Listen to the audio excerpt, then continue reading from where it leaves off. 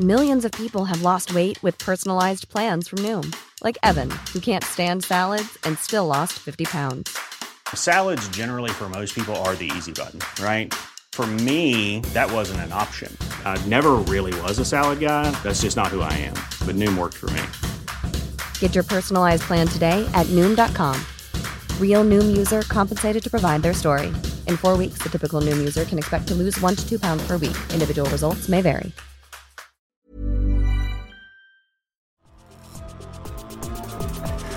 Welcome to the Top Cut. Welcome to the Top Cut. Welcome to the Top Cut. Top Cut. Welcome to the Top Cut. Welcome to the Top Cut. Welcome to the Top Cut. What's good, dudes?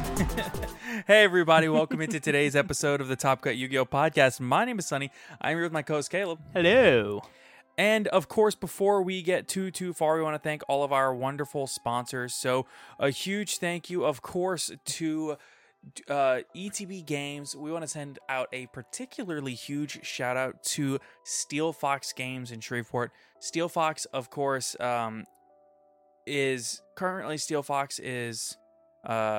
being run. The Yu-Gi-Oh side of it is all being run by Calvin from Team APS.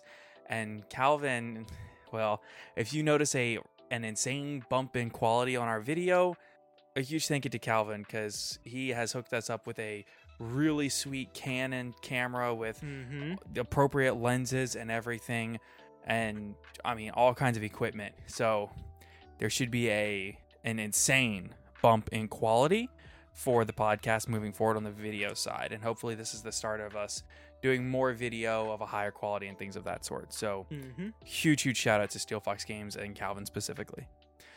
With that said, let's go ahead and we also want to thank Gem Accessories as well as Millennium Threads. And of course, we want to go ahead and get you to check out our Dragon Shield affiliate link in the description down below. Now, with all of that said, huge thank you to our patrons. And let's go ahead and get on into today's episode. Heck yeah.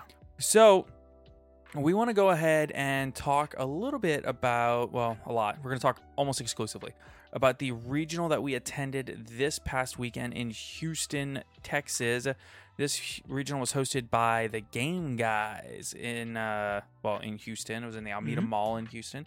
If you have the chance, you should absolutely check out Game Guys. They have a wonderful venue. We're gonna try to have a vlog up hopefully in the next few days of the event. And I gotta say, it was such a great experience.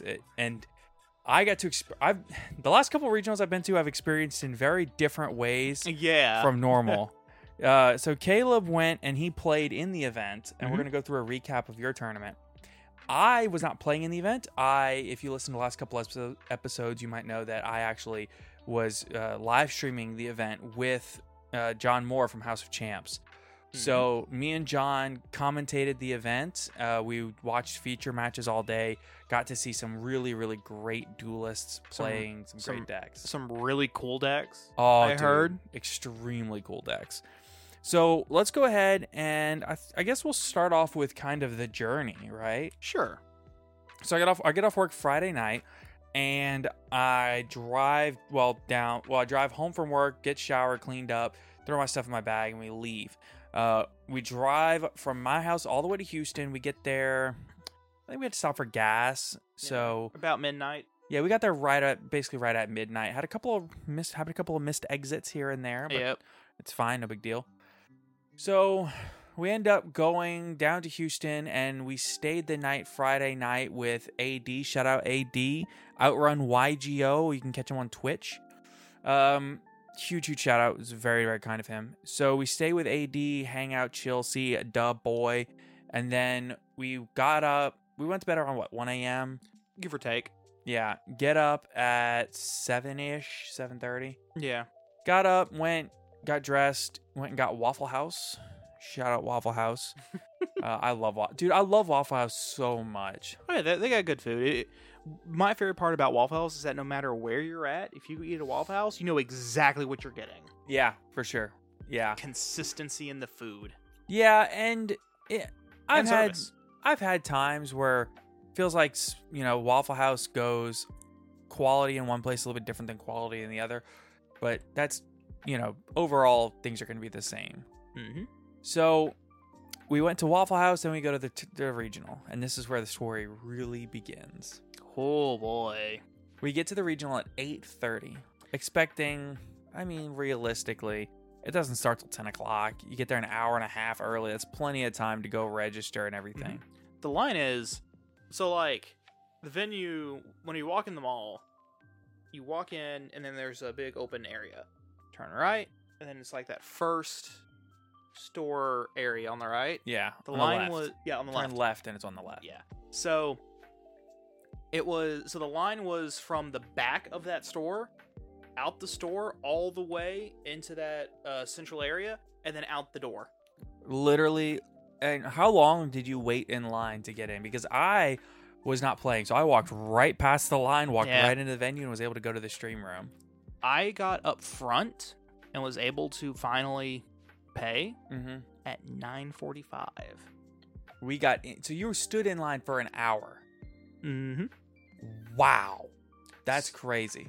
Some people had been standing in line for even longer. Wow. Because they didn't even open the doors to let people in until like 8. Right. 8:15. And there have been people there since like 6:30. That's crazy. Yeah. I can't believe that they waited till 8 o'clock to open the doors. Hmm? That kind of shocks me. There was already like a super long line by the time people who were there at like 8, who were there before 8 got there. Now, I will say this much. The mall, I don't think even opens until 10. Mhm. Which is kind of a crazy thought. Oh yeah, no. They had like special security guards there and stuff Right. because the mall was open before it should have been. Right. So they had special security there all day for the event itself, with police and all that, which 'Cause was honestly pretty nice. Yeah, I mean, because honestly, this was probably a 1,000% increase in the amount of people who were in the mall normally. Yeah, it wasn't a very big mall. Yeah, no, and even then, malls are kind of Yeah, malls are downsizing. Yeah, I'll having say to. though, it was really genuinely. it was a nice mall. I'm not gonna lie. Yeah, it was fine. It was just like a 90s mall that's been pretty well kept up with, you know. To be fair, I've only ever been to 2 malls. Oh, really? No, 3 total. Okay. There was a giant mall we went to on a band trip. In Dallas, I remember. I went to that one. Yeah. Then there's the mall in Shreveport I've been to a couple of times. Mm-hmm. Also a fairly nice mall. If Yeah. it was a little bit cleaner. There's 2 malls in Shreveport. One is fine, and the other one's not great. The one that's fine. Like, Yeah. if they would spend a little bit more time cleaning it, it'd actually be really nice. Because in the big open areas, they have skylights. Yeah. Yeah, so. That's a pretty common thing in most malls. Yeah. But still, it needs to be tied up a little bit. And then this one. Yeah, I've been to a bunch of malls. So I've been to a couple in New Orleans. Which they have one in New Orleans that's like crazy nice. Every store in there is like a luxury store. Oh my god. Right. So there's like a Tiffany's and everything else in there. It's crazy. What's Tiffany's? It's an extremely high-end jewelry store. Oh. So like a K Jewelers, but like fancy. Like, imagine if... So, like, just think that, like, K Jewelers is, like, the jewelry store that, like, appeals to the masses. Mhm. Tiffany's is where, like, celebrities go. Gotcha. Yeah. Like, me and my wife were engaged at the time, and we just walked in just to, like, look around. Mhm. And she looked at and tried on a wedding ring, and she was like, oh, it's so perfect. I want it so bad. And the guy was like, yeah, it's only $150,000. And we were like, Oh, boy. it's like, it's a great deal. It's $150,000. It was bad. So they have a nice one in New Orleans, and the one in Alexandria is really comparable to the one that we were actually in. Oh, I've never been to the one in Alexandria. It's just that the mall in Alexandria is mostly empty. So it's getting close to just being shut down. Yeah, well, what they really need to do in a lot of these malls, they need to make rent more affordable and take some of the stores that used to be like a Sears or like, a JCPenney. Yeah, one of those giant store locations where nothing else could possibly hope to fit.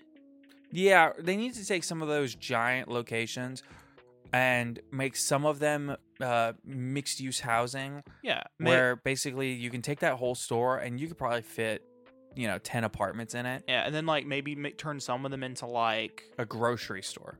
or even like an auditorium, maybe not an auditorium, but like just a big open room you can rent out for events and stuff. Yeah, I think that the best application of a lot of these malls would be if you took basically what is supposed to be a retail storefront. Say you have, a lot of them, it's not uncommon to have, say, around 100, maybe 150 retail storefronts. Mhm. If you can take that 150 retail storefronts, size it down to maybe like 60. And then turn the rest of them into housing and basically make like a little village. Yeah. Yeah. In my opinion, that'd be a really good idea, but because then it would give more competition to other like apartment buildings and stuff, Yeah. Mhm. which would drive prices down because that's what competition does. Yeah, absolutely. And Yeah, I think that it would be a really cool way to adapt what is really a failing business idea. I mean, honestly, it was probably before the introduction of like online shopping. It was a great idea. Then online shopping became a thing. Right, which put stores like Sears and Dillard's and all these other stores, they're just going out of business. Because why would I spend $50 on a pair of blue jeans if I can just go online, wait a week, and get the same pair for like $25? Right. So the idea that somebody can just live in the mall. Fun fact: Mhm. in the late 1800s, I believe, early 1900s, thereabouts, Mhm. pre-World War I, you could buy a house in a Sears catalog. Yeah. Yeah. Right around World War II, post World War II. Yeah. Because you could buy and the only reason why I know this is because in Red Dead Redemption, the original, it was Red Dead Redemption 2. Your character actually buys land and then gets a Sears catalog and orders a pre-built house from the Sears catalog, and they deliver all the lumber and stuff pre-cut, and then with instructions on how to put it together. Yeah, so if you actually Google Sears catalog house, Mhm. you can actually buy like a 2-story house for like $2,500. Yeah, but you gotta put it together yourself, obviously. You literally have to build it yourself, yeah. Yeah, but just the fact that was a thing is so interesting to me. A 10-room colonial home, $6,500, already cut and fitted. Mhm. That's a crazy thing to think about. To be fair, you'd then have to assemble it and then get electricians and plumbers in to. Here's one for $872. No. Hmm? You don't do that. No, you build it yourself. Yeah, you wire up the electricity yourself. There was no electricity. Oh, my brain is so fried right now. It was like, oh, they still do that to this day. No. Well, I mean, I don't know why. more or less, you just go to a place and tell them what you want, basically, and they'll build you a house. Yeah. Anyway, so I think that, in my opinion, that would be the best way to adapt these malls. But anyway, that's not what we're here to talk about. Yes. So the mall is a nice mall. I didn't see a ton of vacancies in the mall. There were a few, but not like a boatload. Yeah. And in my opinion, I believe that really would be like the, I don't know. I think I thought it was a great venue overall. They had a really, really big space in the mall. They adapted it well. They had, all their singles out and everything like that. Oh yeah, like the building we were in was essentially probably what would you think? Like 2 or 3 stores that they just kind of knocked the walls down in between them, and No, I mean, it was just a big corner gigantic corner space in the mall. I mean, they have some of those that are just big spaces. Oh, that's fair. Yeah, but the venue was huge on the inside. I was not expecting it to be that big. Yeah, I mean, they had tables a little over 300 tables. And then on the way with in, space. Oh yeah, no, with a big open area where they had seating, real comfortable seating for you to sit down and just watch the stream. Yeah, so they had a feature match platform. Yeah, they had a stage set up where they were doing feature matches with the stream cameras and lighting set up, and they had it broadcast on a giant projector behind them. Right, and with that, they would actually they had theater seating all around the stage, and you could just sit there and watch the match, and it was really, really cool. Mm-hmm. So many people just kind of like sat in them, laid back, and just conked out. Well, so comfy. the reason for that, they were very comfortable, and a lot of people did just conk out. But the real reason that so many people were conked out is because everybody got there between 8 and 9 o'clock. And you had to stand around for like an hour And or then two. once you got into the venue, sat down, regional's supposed to start at 10. Yep. Pairings went up at like 12:15. Yup. Round 1 didn't start until like 1. Yeah, it was like 12:45, 12:50 when the first match actually started. Mm-hmm. Which is just a crazy thing to think about. 12:45. That is my only spot that was bad all day. Oh yeah, like after that and everything got rolling, it was fine. Yeah, for sure. Once things got rolling, it was one of the best run. It was one of the best run regionals I've ever been to, and I've been to some good ones. I mean, the one that the side deck did in Kenner, Louisiana, that basically New Orleans. The one that the side deck did was really great. Oh yeah. That one was run like a clock. Pairings went up at 10:01. Last round was done at just before 5 o'clock on a 7-round regional. Yep. That one was great, but this one was really good. So first round started at 12:45, which was very bad. But again, to their credit, so the biggest reason that That happened. that it happened, and this is how it was explained to me. They had close to 200 of the 600 players that messed up their Kasi IDs, or it was like over 100 people messed up their Kasi IDs. They had to call all of these people back up individually to fix their Kasi IDs. Once they got their Kasi IDs all fixed, then they had to go in, fix all in the system, and their internet went out. While they were trying to do this. While they were trying to do all this. So, internet issues, Kasi ID issues. It was just... Which was the individual player's fault at that point. Right, which was a nightmare. So, overall, I think that they did as well as they could have done. It was their first time ever hosting a regional.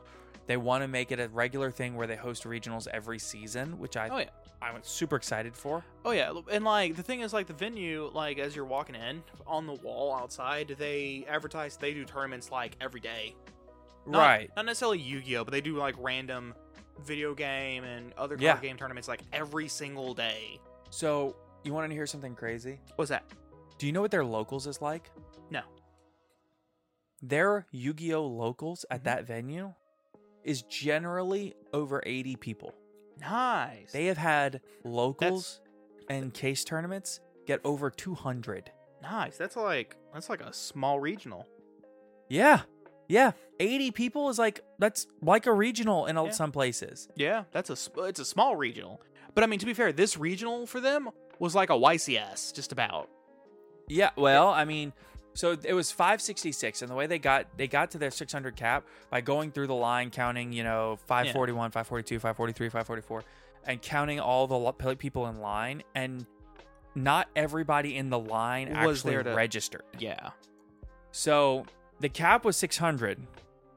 They actually didn't have everybody in line register, and then some people left before round 1 started because they were like, I'm not dealing with this all day. I'm not going to be here till 1 a.m. So, with that said, the final tally for the event was 566 players, 44 short of the cap, which they would have hit a cap because they turned some people away because they thought everybody in line was registering and they weren't. Yeah. And then so 566, and then the YCS Lima Peru was 600. That was last weekend. Just for reference. Yeah. So it is the size of some YCSs. It was a full event. It was a real event. So I'm real happy with it. Like I said, we started at 12:45. There was 10 rounds of Swiss, which is a lot. That's a lot. 10 rounds of Swiss, and we finished last round of Swiss at 11:30. Yeah. Which, honestly, Like I said, once they got going, everything was running real smooth, which is actually kind of impressive. They got through 10 rounds of Swiss in 10 hours, give or take. Yeah. With a lunch break. With a 30-minute lunch break. That's really impressive. Oh, yeah. Generally, I figure for a 7-round regional, it's going to go like 8 hours because of delays between rounds, lunch break, things like that. I would say 9 hours because of the lunch break. 7-round regional, 8 hours. 40-minute rounds. Yes, and then about 20. I normally give about 20 minutes per round between each, so about 1 hour per round. Yeah, I guess that's true. That's me like grossly rounding up because you're going to have rounds where the round will end and 5 minutes later the next round's up and ready to go. Mm-hmm. But for safety, I like to just say 1 hour per round. Right. Yeah, I think that genuinely, I really do think that once things got rolling, I think the event staff did a wonderful job. Mm-hmm. We got out of the venue about midnight. I recorded a couple of deck profiles, which was very nice. Mm-hmm. But overall, it was just... Which the deck profiles are live on the channel right now, so go check out those deck profiles. I got a deck profile from Kobe Short, who is a YCS champion. He got 11th place at the regional, which... Again, it's like a YCS size regional. If you get 11th place there, imagine you could have topped the YCS. Yep. So I got Kobe Short's deck profile. That's Kashtira. Some really cool text. You should definitely check it out. Mm-hmm. And then I did a deck profile of our friend Khalil from Lafayette, who got I think around 25 or something like that, 30, somewhere in that range.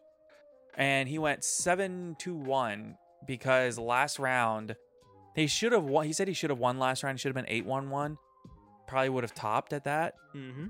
But the only reason he didn't win last round was because the deck did everything it should have, but he was so tired and exhausted. Yeah.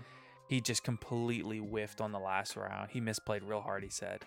Mm. And he explains it in his deck profile, which is up on our channel. And the deck was maybe the coolest deck in the room, in my opinion. Oh, easily. Very memeable. Runic Fur Hire. That deck is so cool. Do you understand, like, conceptually what the deck does?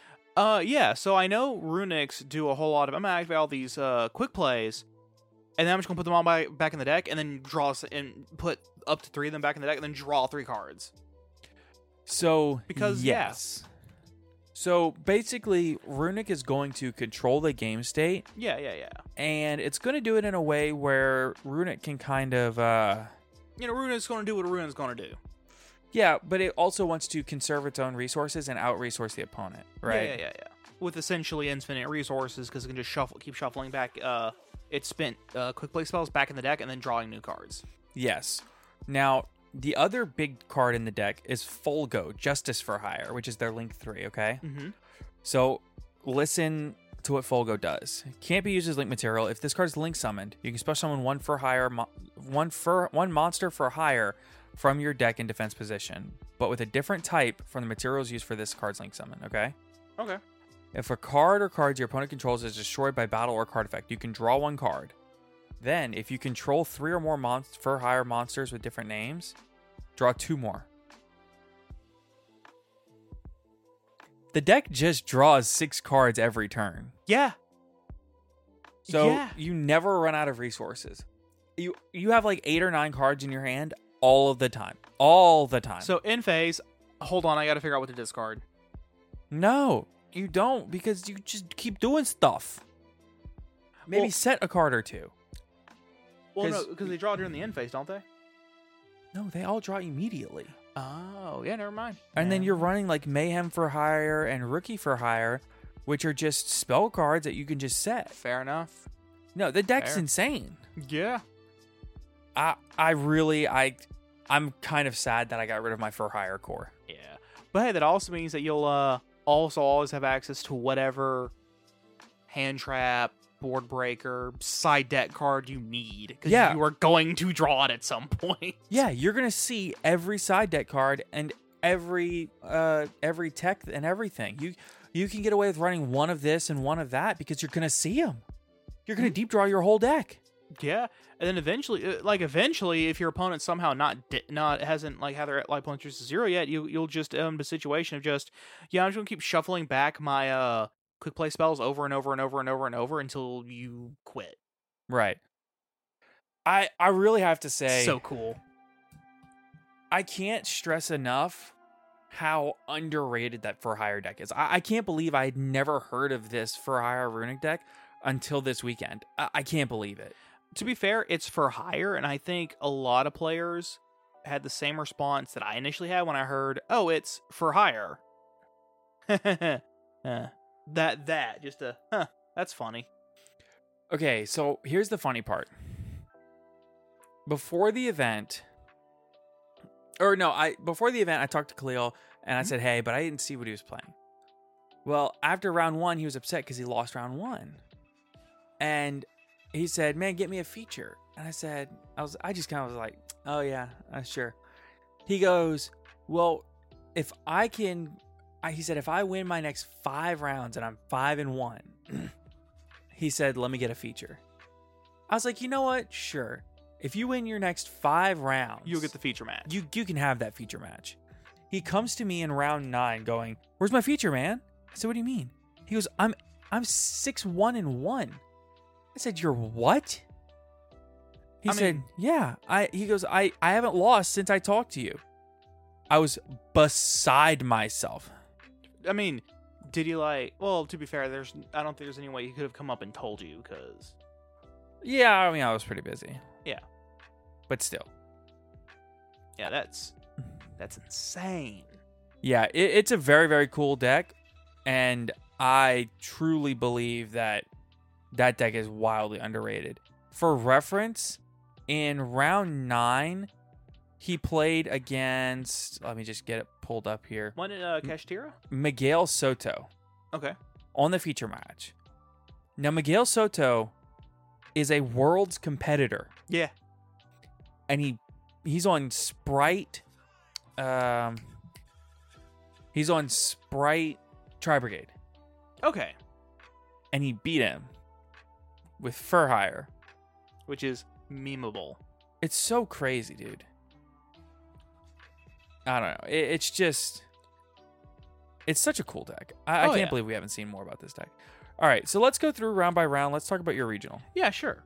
Okay. So, my round 1, I took notes because I knew I was going to forget if I did not take notes. So, my round 1 was versus Flu. I won this die roll. Game 1, I didn't see quite enough engine. I saw a Welcome Labyrinth, and that was about it. Sure. And then as soon as... And they just had the out. As soon as I activated Welcome Labyrinth, they ashed it. Right. And I just got blown out. Okay. Game 2, I go first. I set some back row and pass evenly. Okay, so I flip some trap cards, set up what I can. He's not able to kill me. But I'm able, through that, to kind of reconstitute some of my traps. Also because I drew 2 once per turn traps, so I had one in my hand. Set those, pass. Harpy's Feather Duster. All right. And I just could not get going between an Evenly and a Feather Duster back to back like that. Yeah. No trap deck can. It's pretty rough. Yeah. My round 2 was against Branded. Game 1, I just completely I just flipped Skill Drain. And all of his all the normal fusion, all the fusions we normally go into were smaller than Lady and Lovely. And eventually he's able to position himself in a way where he could actually make Guardian Chimera. Made with polymerization, so it got its effect off, but Skill Drain. But he still had a 33 body on board. Nice. And he swung, and it was like, and I could tell he was probably thinking, okay, this is kind of swung back in my favor now. Yeah. And I just went effective Big Welcome Engrave, banish it, bounce back to the extra deck. Yeah. Game 2, I flipped my Spice Tech for this tournament, which was Anti-Spell. Yeah. And then he sets, and so then I don't know why he made me go first for some reason. I guess to kind of mess up with my sighting, Yeah. but I still just sighted anti-spells because whatever. So I just set anti-spell a couple back row past, and then he set some pass, and during his end phase, I just kind of, utilizing Lovely, I just kind of started ripping apart his field. Mm-hmm. So, and I hit all of his spells. It was great. And he just couldn't play. So that was round 2. Round 3. So it's at this point I'm 1-1. Yeah. Round 3 was against Drytron. Game 1, we both kind of grinded each other out. Mm-hmm. But he was able to push out a Burl Sword and attack for game. It's Burl Sword. What do you do? Today's episode is brought to you by ETB Games. ETB Games is, of course, our locals in Alexandria, Louisiana. They are our one-stop shop for all of our card game needs. They have singles and sealed product for the games that you love, like Yu-Gi-Oh!, Magic the Gathering, and Pokemon. Of course, you can also find the accessories that you need, such as sleeves, binders, playmats, and more. And if you're into D&D, well, they have all of your D&D figurines, the paint for the figurines, dice, books, and anything that you would need to play. So be sure to check out ETB Games. There's a link in the description down below. And now back to today's episode. The next game, I'm going first. I said anti-spell, some other back row pass. He goes, draw, standby, and I flip anti-spell, and he goes, let's just go game 3. Oof. That's it. All it is, flip anti-spell. He's like, nope, I'm good. And then game 3, didn't see anti-spell this time, unfortunately. And I wasn't able to stop him from going full board. Unfortunately. I wasn't able to break his board, but then he was able to make a comeback with a new ritual monster. I think it was like Odd Eyes. I think it was like an Odd Eyes ritual. I don't remember what it was, but it bounced all my spell traps, and I couldn't respond to any of my spell traps with it. Naturally. So what I was able to do though, was because he searched it and I saw it coming. Mm-hmm. So whenever you activate the ritual spell, I activated Big Welcome because I already had a lady on field to summon Lovely, bounce. It came down. Its effect activated. Lovely's effect activated. And he was like, but you can't respond to it. And I was like, I'm not. It's a trigger effect, triggering because a monster's moved from the field. Wait, you can't respond to what? Okay, so the ritual he had summoned had an effect that when it's successfully ritual summoned, it bounces all spell traps, and I can't respond to it. Okay. But because I summoned Lady, her effect was just triggering. It wasn't responding to it, it was just triggering. A judge was called on this, and they said, yeah, it's not triggering like that. Really? Yeah. Really? Yeah. And then I just went, cool. Chain a trap tar. Chain like the one. Okay. Sorry about that, everyone. Yeah, we got a new camera. Growing pains with the camera. Yeah. So the judge did say that because it's a triggering effect, not responding. That's just firing off, not responding to the. What? Wait. What was the matchup again? Drytron. It was like some weird ritual. I think it was like an Odd Eyes ritual monster that just was supposed to bounce on my back row. Huh. Yeah. And it was an Odd Eyes ritual monster? Yes, I think. Because he was running a couple of rituals that I had never even seen before. Like he wasn't even running Herald. Herald of any Herald at all. That's so baffling to me because I know, right? Odd Eyes Pendulum Graph Dragon? No, it was just like a full, not a ritual pendulum, it's just a ritual. But it was definitely an Odd Eyes. Odd Eyes Gravity Dragon? Maybe. Read its effect. You can return all spell and trap cards your opponent controls to the hand. That's it. Your opponent cannot activate cards or effects in response to this effect's activation. Yeah. But according to the judge, because my Lovely was triggering off of it wasn't responding to the Odd Eyes, its effect was just firing off because of its normal conditions, it would still go. But then the gravity would go as Chain Link 1, Lovely as Chain Link 2. But that doesn't make sense. I know. I think that judge gave you a bogus ruling. Very possibly. I just That literally doesn't make any sense. It goes against the entire... point of a spell speed 4 card like that. Okay. All right. Yeah, I mean, sure. Yeah. And he didn't what's the word? Appeal. Yeah, he didn't appeal. Whatever. So then I was like, well, I can just do this then. And I flipped One of your trap cards. one of my trap cards. It was punishment. Popped it, got a draw. That is actually an insane thing. Yeah.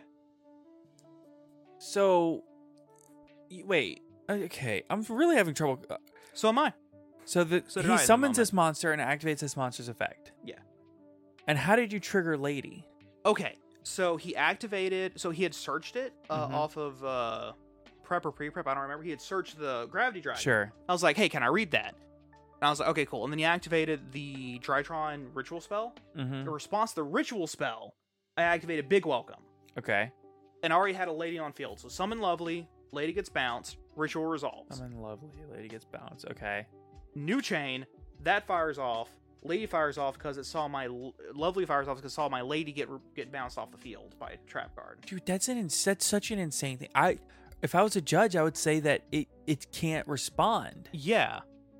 And the judge was like, yeah, but it's not responding to it. But I'm like... But that normally just means you can't chain... Nothing can be added onto that chain link after that. That's an insane ruling. Yeah.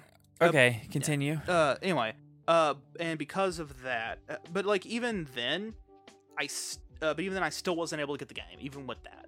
Okay. Yeah, he still got me. But it just took an extra couple of turns. Yeah.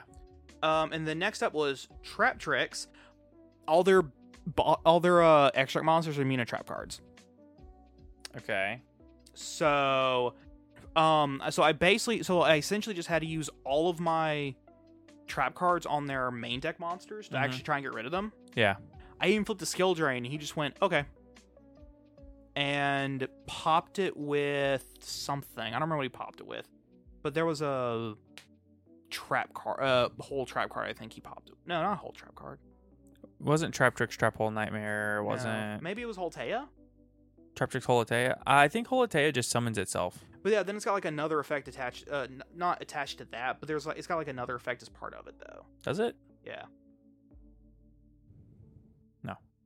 I don't remember. He popped it and was then able to just kind of go off.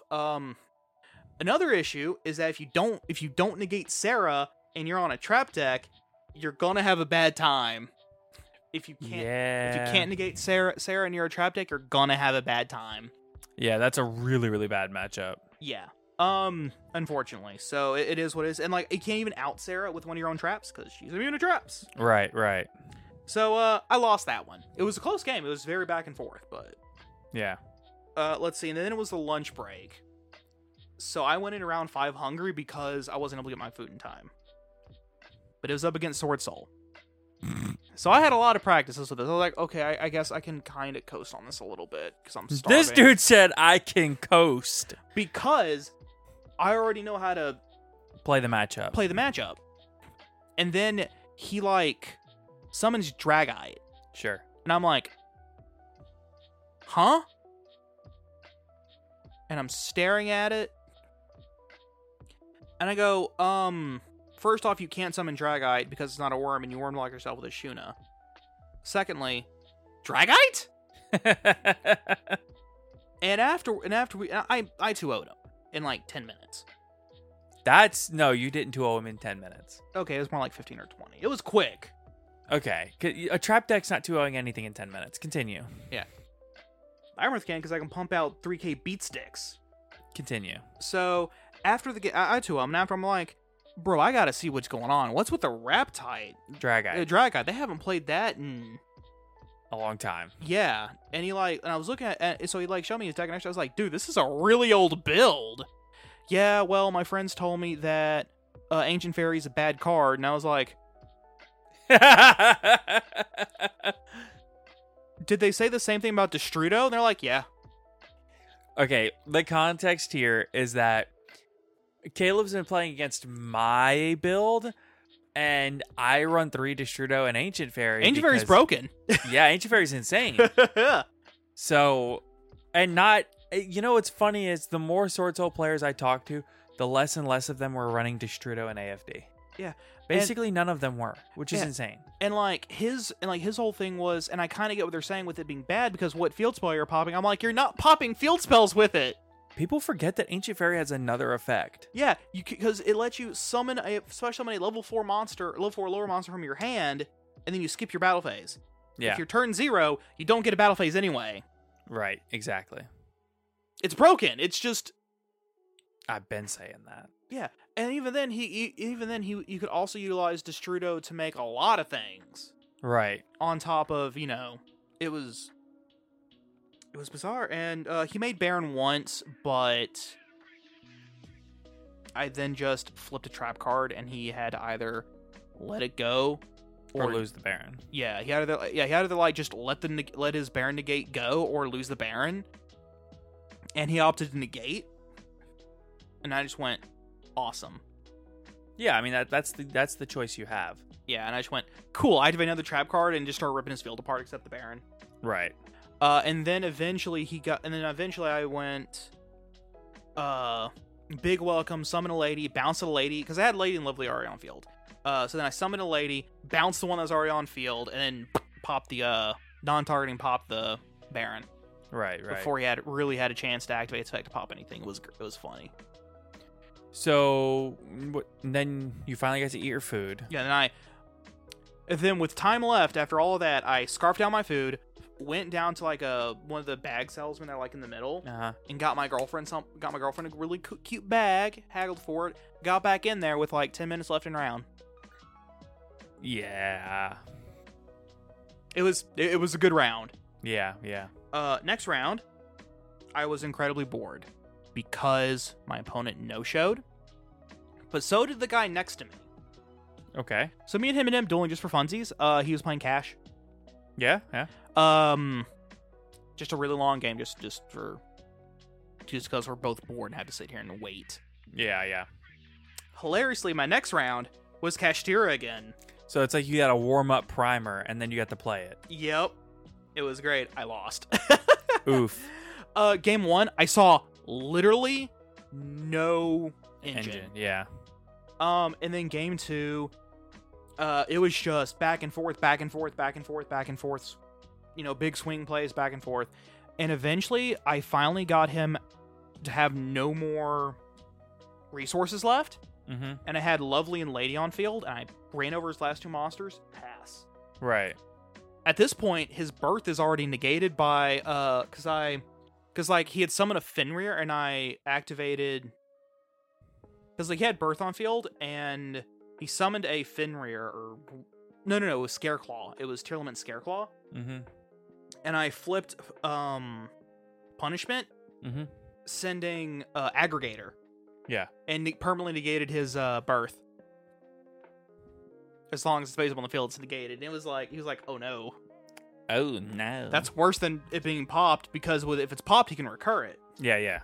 And then from there, I just kind of kept him from letting him search for another one. So he had to just hard draw into a second one, which I know he had a second one because I saw it in the previous game.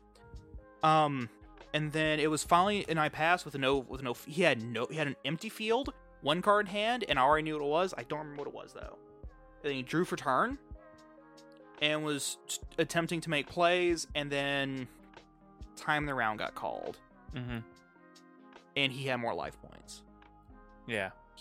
I had on my field Lady, Lovely, Mm-hmm. and I had another lady in hand. Yeah. He had 6,000 life points. Jeez. Had he passed, I would have won that game. And then, because then if we had more time anyway, I would have just gone to battle, swing, game. Yeah. Well, in phase special, my turn, attack, swing for game. Yeah. But then time the round, he had more life points, I lose. Right. I was just kind of like, it'd be what it be. Whatever.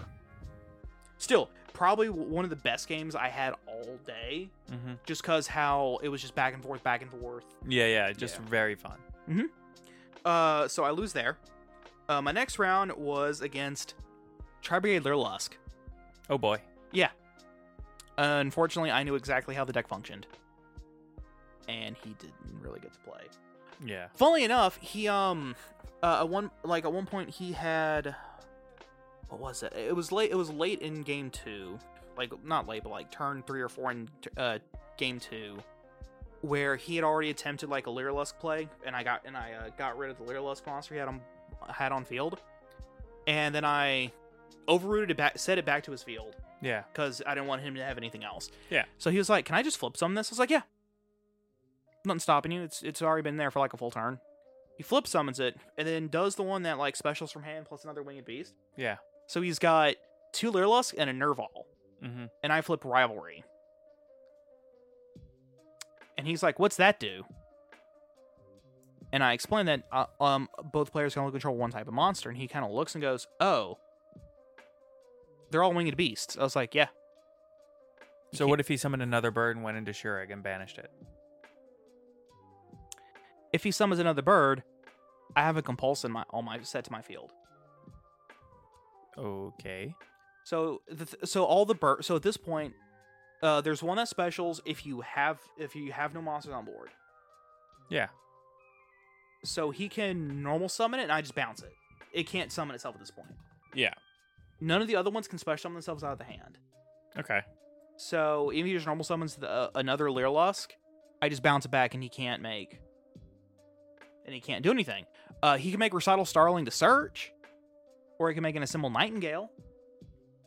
So he makes a Starling, and I just go. I just compulse that, Yeah. and he's left with a Nerval pass. And I go, and I'm just like, okay, this is a good opportunity for me to really get him, and really clinch it. So what I end up doing is, what was it? I end up like popping the Nerval during his end phase. Yeah, he gets the search, but I'm going for game. And I would much rather it just not be on board, because it was in defense mode. Yeah. So I pop it. He's like, "Oh, cool, I get my search." I was like, "Yeah, go for it." "Oh, I'm also free of Rival." I'm like, "Yes, you are." Draw. And like I activated Welcome, swing for game. Yeah. He's like, "Oh." Oof. Yeah. All right. What's next round? Okay, next round was another no-show. Okay. So it's round 8 or 9? That was round 9, no-show. Okay. Round 10, Eldritch, pure Eldritch. And? I did win, but mostly because I already knew kind of what Eldritch did, and his opening hand game 1 was Tikaboo and Gozen. Okay. Both cards. Tikaboo was kind of rough, but he did make one mistake because he really didn't understand how Labyrinth works. So he sets like 4 cards and passes, and I'm like, okay, cool, whatever. And I end up just kind of grinding through all of his traps using my traps, and end up activating Big Welcome, and then Lovely Lady, blah blah blah, popping the last one, and it was Tikaboo. I'm like, why didn't you activate Tikaboo whenever I activated Big Welcome? Because I already had Lady on field. Right. It would have. I wouldn't be able to have summoned the other one. He goes, "Oh, I didn't know what Big Welcome did." I was like, "I told you what Big Welcome does." Oh, it happens. Yeah, he is in process. So I got that game, and then game 2, he makes the 35 Eldritch Golden Lord, and swings over Lady. Yeah. And I'm like, okay, cool. I'm gonna need a quick refresher on this if you don't mind. And I read it, and went, cool, terrors. Oof. And switch the Golden Lords around. So now he had the 25 just sitting there. Yeah. And set, and he's like, "Oh no, Oh, no. that's a good card." And I was like, "It's a very good card. I love this card. Terrors is a really underrated Yu-Gi-Oh card. I love it so much." Yeah, Terrors is funny though, because it's like, yeah, it's weird because like it takes away a resource, but it really kind of almost doesn't. Yeah. It's like very fair, but the thing is, like, so let's say you're up against a deck that can, with a monster that can special summon themselves if they have no monsters on board or only names on board. If they summon one, search a new one, you terrors it and give them like another random set monster, they can no longer play. Right. Pretty much, yeah. Because they have a monster on board and it's not a name. So, or you can give them back Another thing I would do sometimes with Terrors is I'd give them a card that's a hard ones turn that they've already activated this turn. Yeah. Something else that hilarious I did against the Cash player was he had activated Terraforming Search Field Spell, activated Field Spell, and Terrors gave him back Terraforming Yeah. because the Field Spell is a once per turn. And I was like, I should do it again. I'll do it again. Activate, like he activates Terraforming, gets the Field Spell, activates the Field Spell, and I tear the Field Spell away and give him back to Terraforming again. I'm like, but I was like, I'm not going to do that. That's just a waste. But the thought occurred to me, and I was like, that's funny. So we do have. I do want to just kind of quickly go over the feature matches that we had and go through them one by one. Just see what the matchups were, what won, things like that. Yeah. So round 1 was David Flores on Naturia Runic versus he was playing a guy playing Despia. Mm-hmm.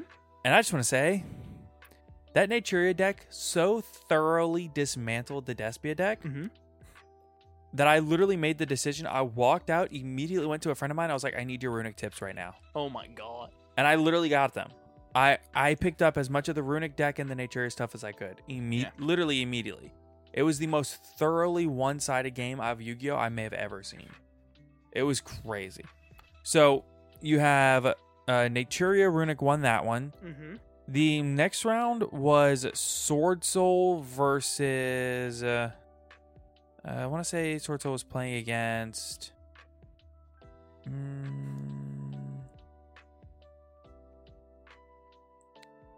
Kashtira. Okay. It was Sword Soul versus Kashtira. And Kashtira does end up winning that, but it was a pretty close game for the most part. Mm-hmm. Next round was... I want to say it was Bestial Dragonlink versus Marincess. Okay. And I'm pretty sure Bestial Dragonlink won, although it got into another one that got into a kind of a grindy game 3. Yeah, which happens. Yeah. Next we have our friend Clay versus our friend Patty. Mm-hmm. Clay was on Trap Tricks, or I'm trying to remember exactly what he was on. I know Patty was on Kashtira, and Clay was on MathMech. That's what it was. Oh, MathMech. Really cool deck. Yeah, and Patty was on Kashtira, and Clay did end up winning the match with MathMech. Nice. Yeah, I gotta say though, dude, that last game, Patty bricked so hard. The hardest brick I may have ever seen in my entire life. What, he draw like Driver, Dark Magician, Red Eyes? May as well have been. He's playing Oh my- Kashtira, but like, Oh, that's fair. he may as well have been. Well, I mean, like that kind of like... His opening turn was set 1 pass. Oh my god. In game 3. Yeah, it was bad. And then next round was a guy playing MathMech again versus the one and only Bortle from Team Bortle YouTube. Cool. And Bortle was playing Trap Tricks. Okay. And I'm pretty sure that Bortle won that playing Trap Tricks. All right. As one does. Yeah. Then the next match we had was Sprite, Adventure Sprite, and then you had Michael Temez on... trying to remember exactly what Temez was on. Kashtira.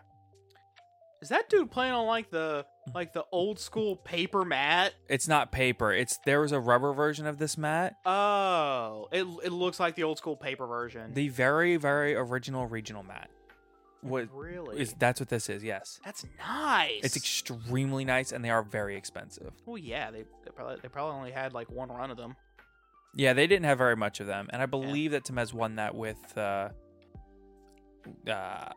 Kashtira. Okay. Next round, we had our friend Hunter versus Christian Garza. Hunter was playing Trap Tricks, and Christian was playing Kashtira, and Christian won that, so Kashtira won. And then the next round was a Drytron versus Kashtira. Mm-hmm. And Kashtira did win that, but it was really close. And the Drytron guy did end up getting top 8. Nice. And so did the Kashtira guy. They ended up both top 8. Oh. And then next was our friend Khalil piloting the For Hire Runic deck versus Miguel Soto on Sprite Brigade, and the For Hire Runic deck did end up winning. And then last we have it was a Live Twin Sprite versus Kashtira, and Live Twin Sprite ended up winning. So overall, we're gonna drop a link to the VOD because you can actually watch the entire thing on the Game Guys regional Twitch channel. Yeah. So we're gonna put a link to the VOD in the Discord. But yeah, overall, it was a great day. There was a lot of great feature matches. We ended up leaving the regional just a little after midnight. Got on the road, and I gotta say, that was one of the most miserable drives of my entire life. Oh, easily. I've been on a lot of really long, really rough drives. I mean, a lot. That may take the cake for the worst drive I've ever been on. We were driving back. We're just driving through Texas. I was so tired. And keep in mind that as of time of recording, this is not even 24 hours ago. Yeah. So we take Actually, off. 24 hours ago, we were still at the venue. Yeah. So we take off just after midnight. We drive up. We drive almost. We get to the north side of Houston. We stopped and got Waffle House, and we get Waffle House, and after Waffle House, we made it just south of Lufkin, and I said, "Dude, I can't take it anymore." It was like 2:20 in the morning ish, 2:00, and I pulled over, and I was like, "I gotta sleep." I literally pulled over in a gas station parking lot on the side of Highway 59, and I just conked out. I fell asleep, and we slept in that gas station parking lot for like an hour and a half. Yeah, we'd been for like what? 30 minutes. Yeah. The goal was a 30-minute power nap. We slept for an hour and a half. Yep. And then, so I sit up. I'm like, okay, I got to get back to driving. Throw it back in drive. Take off. We get just a little bit further up the road. I'm like, I got to go into the gas station and get something. I was like, I don't know if I can do this. Yeah. Go to the gas station. I get a C4 energy drink. Whoo! And I get in the car. We're getting towards Lufkin. I'm drinking my C4. Starting to feel a little bit, a little bit more alert. I stretched when we got out at the gas station. Yeah, it's got to be that. Yeah, like maybe the stretches got me feeling a little pepped up. Yeah. By the time we're in Lufkin, I feel like a new man.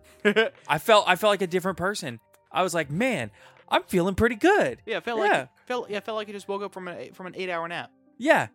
I stretched a little bit. Caleb's awake now. Me and Caleb are talking. Yeah. Yeah, it's like 3 a.m., but that's no problem. I'm good. And then it really happened.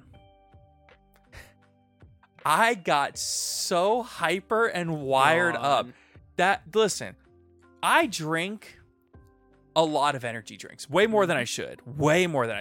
Like 1 to 2 a day. That C4 had me so wound up. I got home and didn't go directly to sleep. That's how wired up I was. It took me almost an hour after I got home to go to sleep. Mm-hmm. I fell asleep after 7 a.m. Jesus. Yeah. Bro, I got home late in bed, and I was just kind of laying in bed chilling for about 10 minutes, and then I was out. Yeah. I went to bed after 7 a.m. or right around 7. We got home at like 6:15-ish, or we got to my house at 6:15. Yeah. I fell asleep after 7. And then I woke up at 3 in the afternoon. Yeah, I woke up at like 1. Yeah, well, I first woke up at like, I don't know, 10:30. Yeah. I was like, no, going back. I literally rolled over and immediately fell back asleep. And then I was like, I'll wake up around noon, I guess. And then I didn't open my eyes again until 3 p.m. Yeah. Which is, that's a long time for me. Yeah. Okay, so real quick, I did actually also keep tallies of how many times I got Evenlead or Harpy's Feather Dustered. Okay, sure. I got Harpy's Feather Dustered 3 times. Uh-huh. I was Evenlead 9. Dude, Evenly Matched is the most prevalent card in the entire format right now. Fun fact. Of those 9, only 6 landed. I mean, I dodged 3. 2 of them were through Eradicator. Me just welcome Labyrinthing out, and then just Eradicator declared trap still in the battle phase. Yeah. And so they never got a chance to activate it. The third hilariously, was my opponent went stand by main battle, Mm-hmm. and I was like in the battle phase, I'll activate Big Welcome, Sure. because he only had 2 cards in hand. Mm-hmm. Summon Lovely, Bounce Lady, Effect of Lovely, rip a card out of his hand, and it was a 50-50 shot. Nailed it. And I nailed it. He was like, Nice. He's like, come on. Hilariously, it was against the Eldritch player. Mm-hmm. It was the second time I had dodged unevenly from him. Nice. The first time I had eradicated him for like 3 or 4. like most of his hand. Yeah.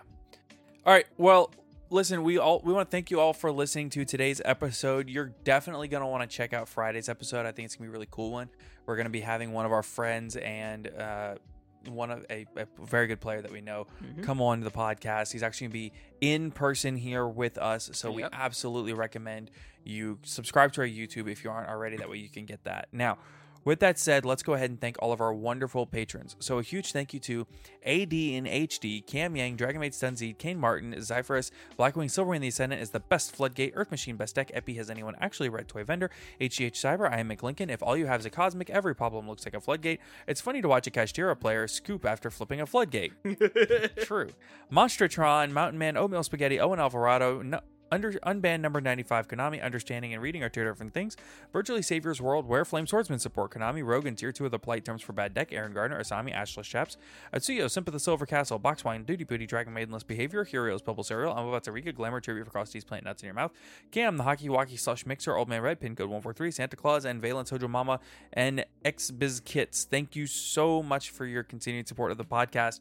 Thank you all again, and be sure to have a great week, everybody. Take care, everyone.